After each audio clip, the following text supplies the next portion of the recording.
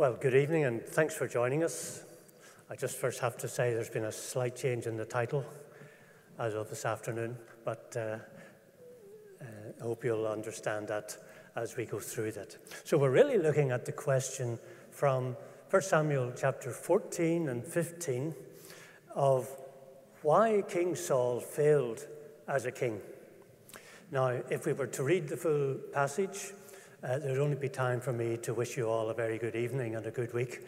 So instead of that, I'm just going to read the very opening of the passage and the closing of the passage. So let's look at 1 Samuel 14 and just verse 1. Last week, you may remember that John gave us a great introduction to the events that we're going to be looking at, the looming battle with the Philistines. And so chapter 14 opens, "One day Jonathan, son of Saul, said to his young armor-bearer, 'Come, let's go over to the Philistine outpost on the other side.' But he did not tell his father." Each of these little phrases is quite telling, as we'll see. And then look at the very end of chapter 15, verses 34 and 35. After the battles, then Samuel left for Ramah, but Saul went up to his home in Gibeah of Saul. Until the day Samuel died, he did not go to see Saul again, though Samuel mourned for him.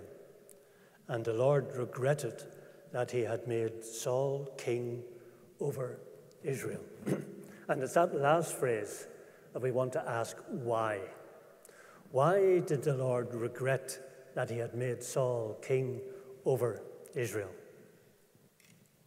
So one of the key issues which we'll be thinking about this evening is the whole subject of leadership, or more specifically, the failure of a particular type of leader who is illustrated by King Saul.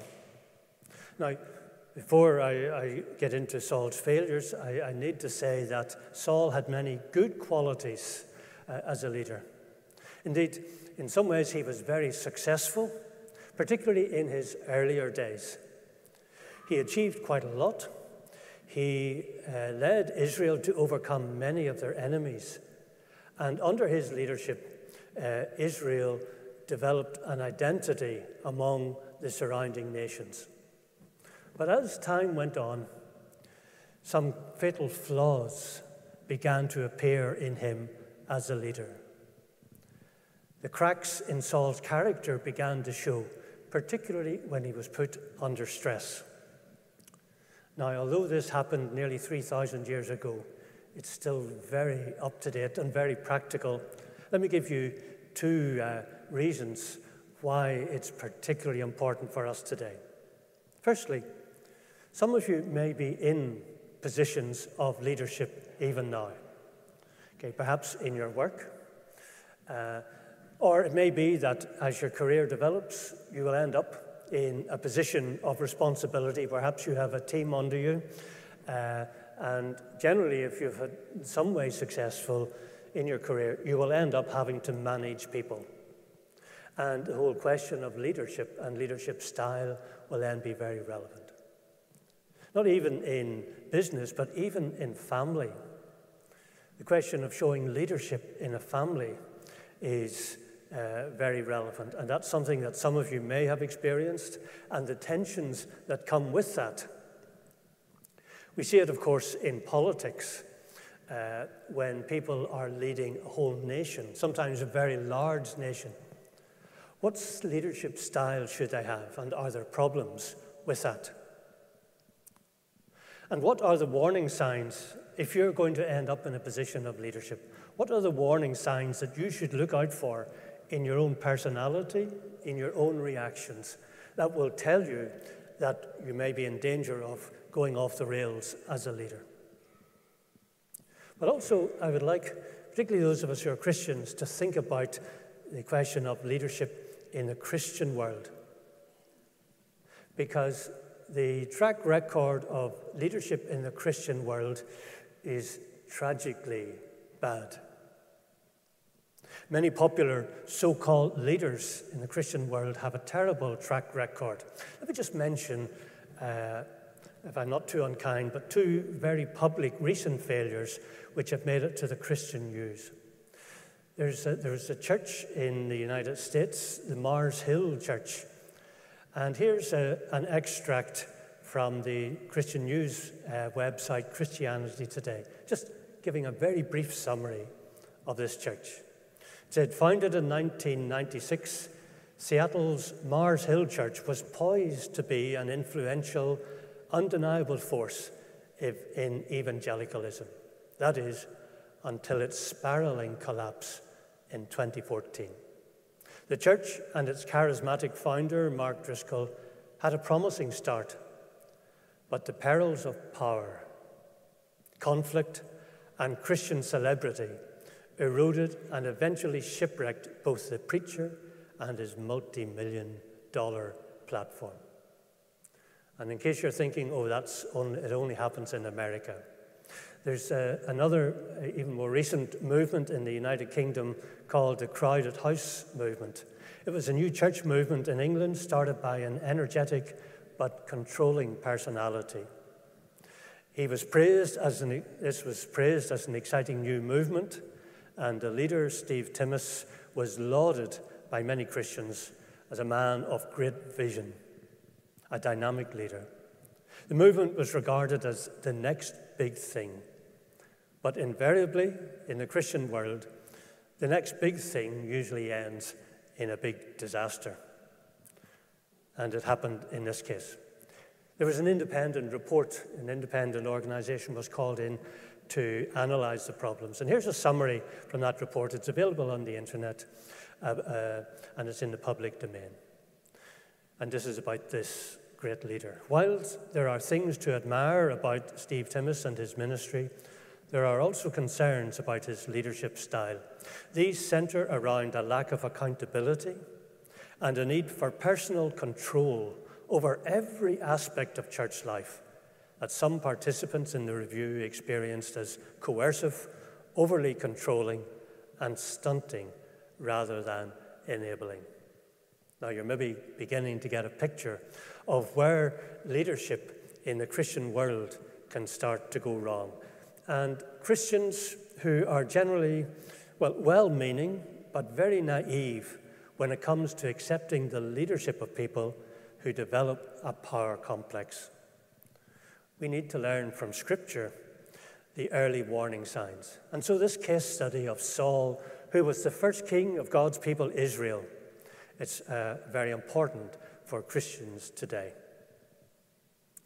I'm afraid in my old age, having seen this sort of thing happen so many times, and even us as a church having been urged to follow and to copy such dynamic leaders, if you hear of an exciting new church which is attracting big numbers and has a dynamic leader, a bit of advice: avoid it like the plague.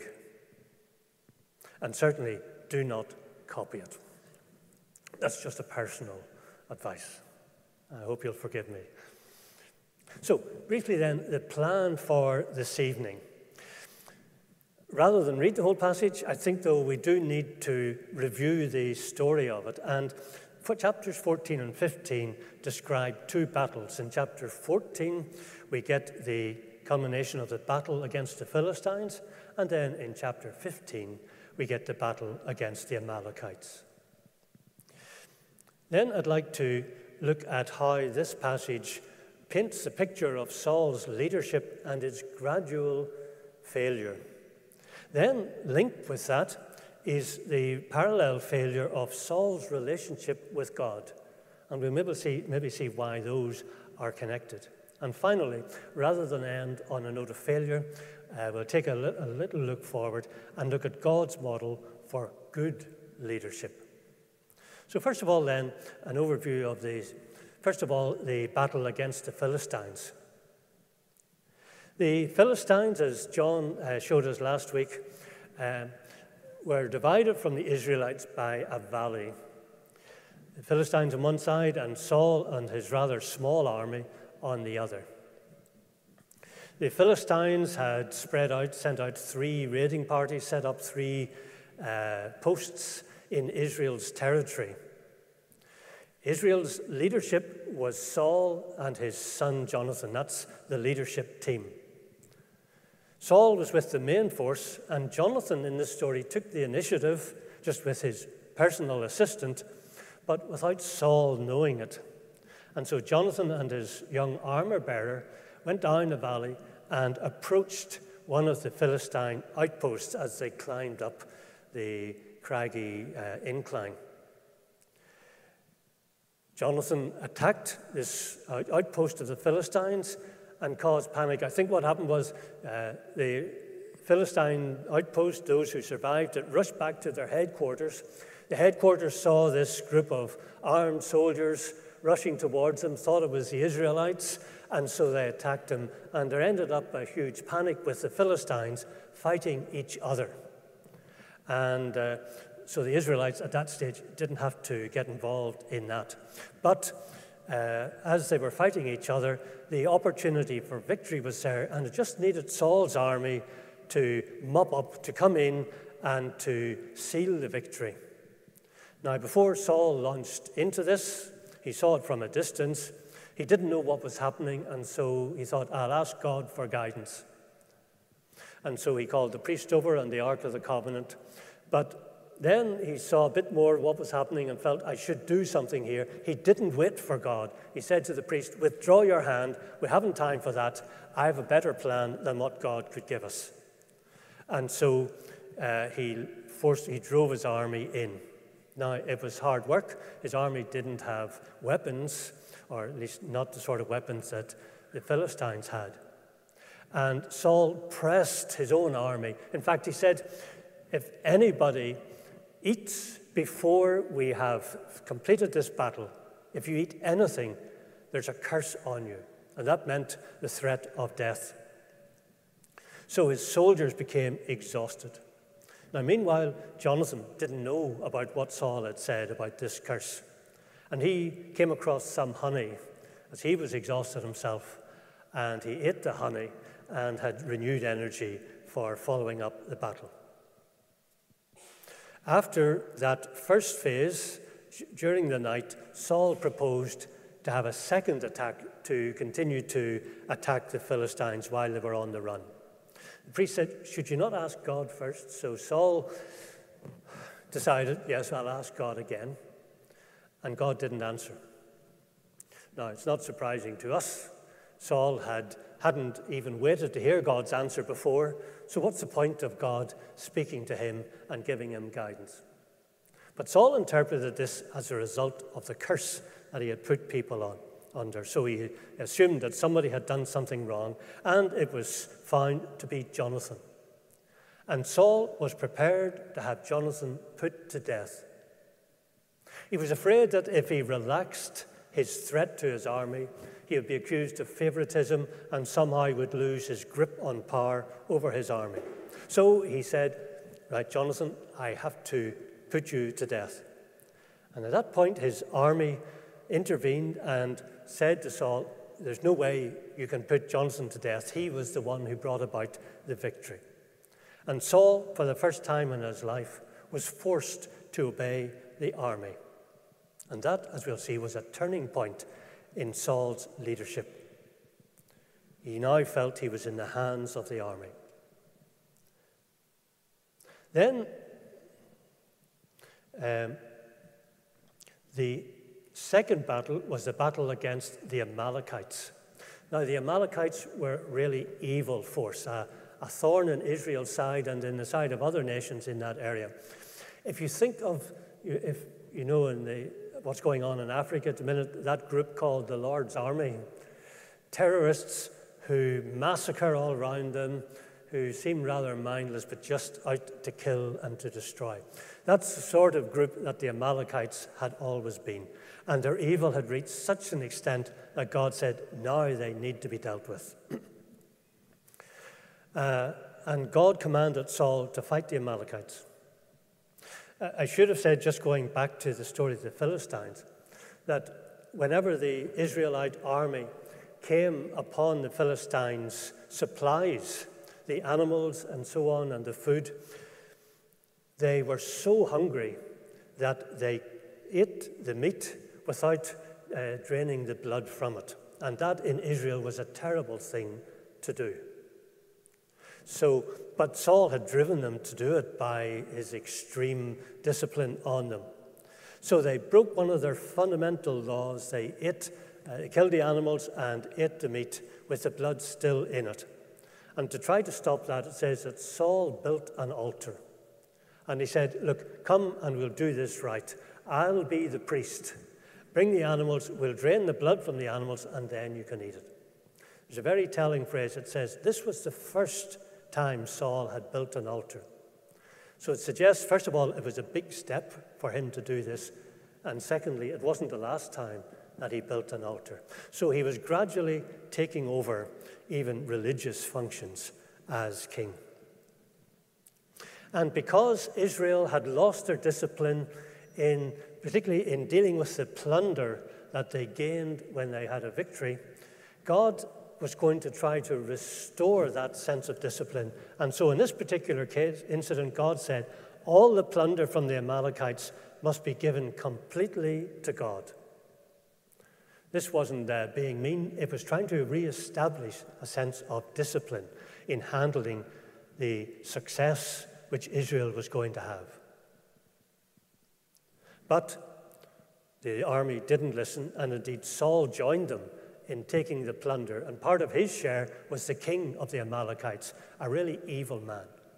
But generals in an army do not kill the opposition generals. There's a gentleman's agreement about that. And so Saul did not kill the king of the Amalekites, despite the word of the Lord saying, you have to nip this evil in the bud. And he kept Agag as his own sort of personal trophy. Then Samuel came. And when Samuel saw that Saul had allowed the army to take the best of the plunder for themselves, they did offer to God all the useless things, the weak and pathetic things that they didn't want. They gave the leftovers to God. And when Samuel saw this, and he said to Saul, you have rejected the word of the Lord, and so the Lord has rejected you as king over Israel. And that is the climax of that second battle.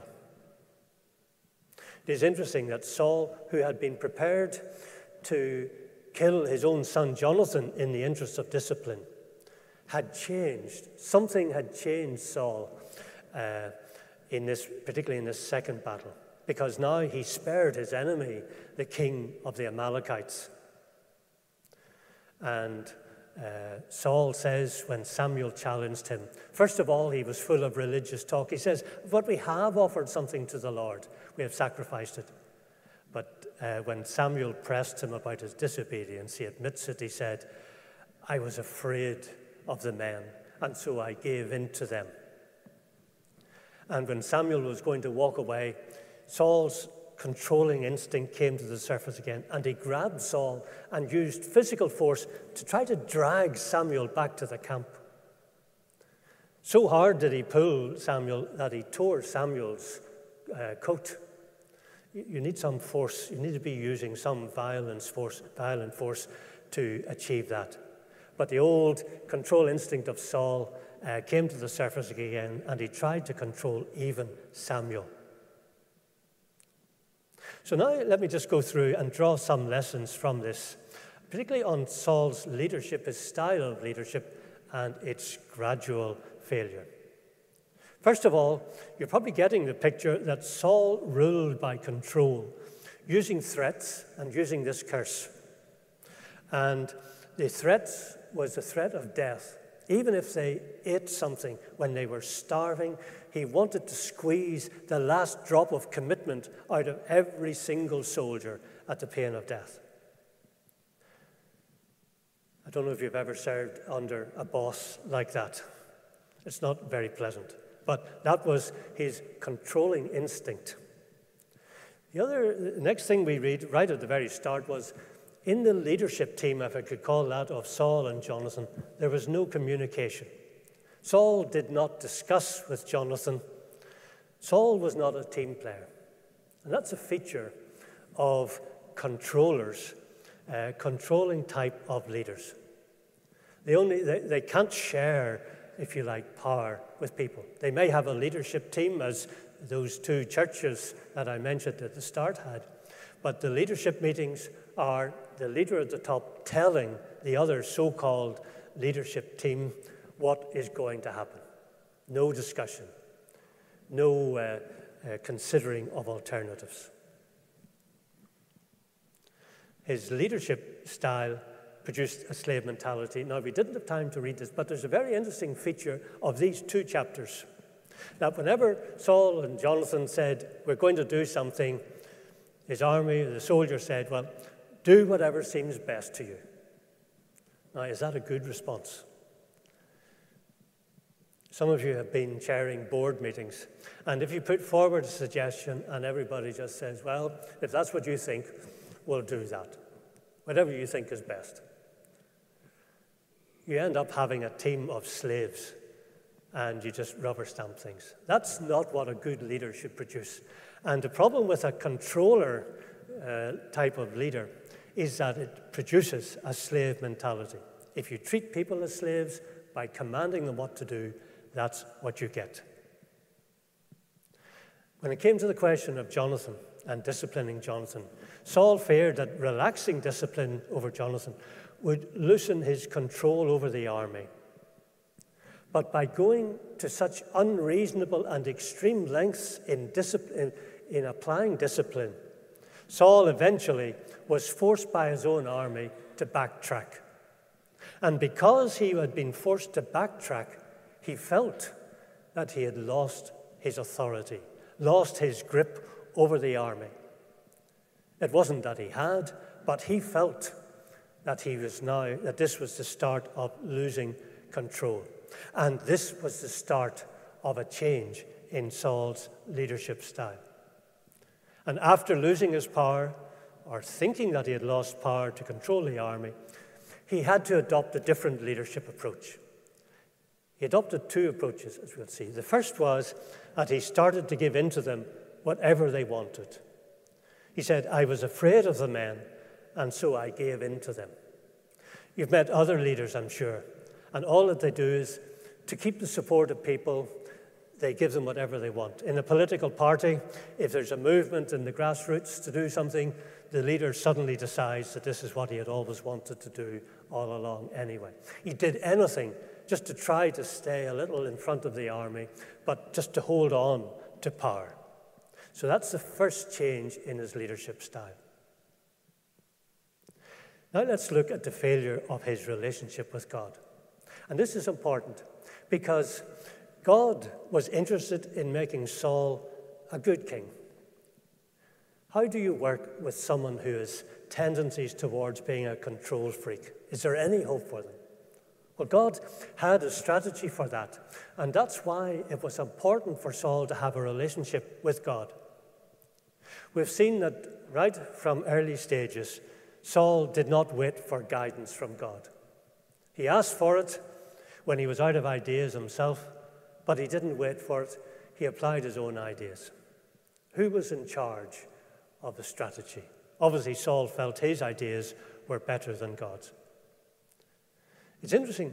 While he was able to give orders, though, he would not obey God's orders, particularly in the second battle where Samuel had said to Saul, you must make sure that all the plunder is committed to God. Saul did not obey that. Even the king of the Amalekites, Saul did not put him to death as he had been commanded to. And so Saul was good at giving orders, and God gave him an order as an opportunity to curb his control instinct. It was a good thing that God did, to try to put limits on his natural personality of control. And God gave him an order. There's a Roman centurion in the New Testament who met the Lord Jesus, and he described his own attitude. A military man, he says, I'm a man of authority. I live by giving commands. But I'm also a man under authority. When I get a command, I obey it. And that's a good balance. Saul was good at giving orders, but he refused to accept orders from above because he felt there is no one above me. He was not accountable to anyone. And this is the problem with someone who feels they are in total control. There's no one above them to curtail, to curb their attempts to lead. And Saul, by disobeying God, was getting rid of the boundaries that would have rescued him and rescued Israel from his style of leadership. And so Samuel has to say to him, to obey is better than sacrifice. To make up for the wrong that he had done, Saul did offer some sacrifices to God because perhaps of his conscience. And he said, look, I've obeyed God. But Samuel was aware of what Saul had done, and so he says this important thing. It wasn't that God is a control freak, but he's saying to obey, particularly for someone like you, is far more important than sacrifice. Saul even extended his control over religious life. Now, you may not see this in personal circumstances, but you certainly see it in countries which have a very controlling ruler, that they don't only try to control the secular and business world and the economy, but then they try to take control religion as well. Because it says that Saul built an altar to the Lord, making it very clear that this is a very significant step. Saul had exceeded his boundaries of responsibility and was taking over even religion. In fact, he went further in even trying to control Samuel using physical violence. Even in relationships, in family relationships between a husband and wife, it sometimes arises. Sometimes when two people are going out together, they're both careful to make a good impression. But then when they get married, they say, now I'm going to be my true self. And their real personality comes out. And if one of them is a controlling type of personality, who always insists on getting their way, whenever they are opposed, sometimes their instinct is to lash out with physical violence or in anger. And when you get one person in a relationship like that who's a controller, sometimes the other person just accepts the dominance just for a quiet life. And if you get two people who turn out to be like that, well, it doesn't bear thinking about what that relationship is going to be like. Another little detail we get is Saul, having lost his control over the army, was thrashing about looking for different leadership styles to try to retain power. And one of the things that he did was to try to lead by projecting his own public image. It says that he has set up a monument in his own honor. A bit like Stalin, Lenin, and so on, where we see these great dictators, Saddam Hussein, having vast pictures of themselves on the side of buildings, but creating a personality cult. That's another style, another approach to leadership. And Saul was driven to try to do this. But one of the key things is a little detail that we read 3 times when Saul is talking to Samuel about the Lord. Saul uses this term. He says, the Lord, your God. He doesn't say the Lord, my God. Seems to me that Saul did not know God personally. And the text highlights that and shows really that Saul did not have a personal relationship with God. Now, in a way, that's the end of the passage. And those are the reasons why Saul was so totally unsuitable as a king. But God allowed Saul to do that because he wanted Israel to see the wrong type of king before he brought in the right one. So what is the right one? And God has a model for good leadership. And this is important if you ever end up in a position of leadership. Now, it is the subject of the second part of 1 Samuel and indeed 2 Samuel. And I wouldn't like to send you away by saying, come back next year to hear the answer. So let me just give you a very brief preview. If the model of a controller A dictator is not God's concept of a leader. And remember that God himself has absolute power. What is God's approach to leadership, and what does he want to see in leaders?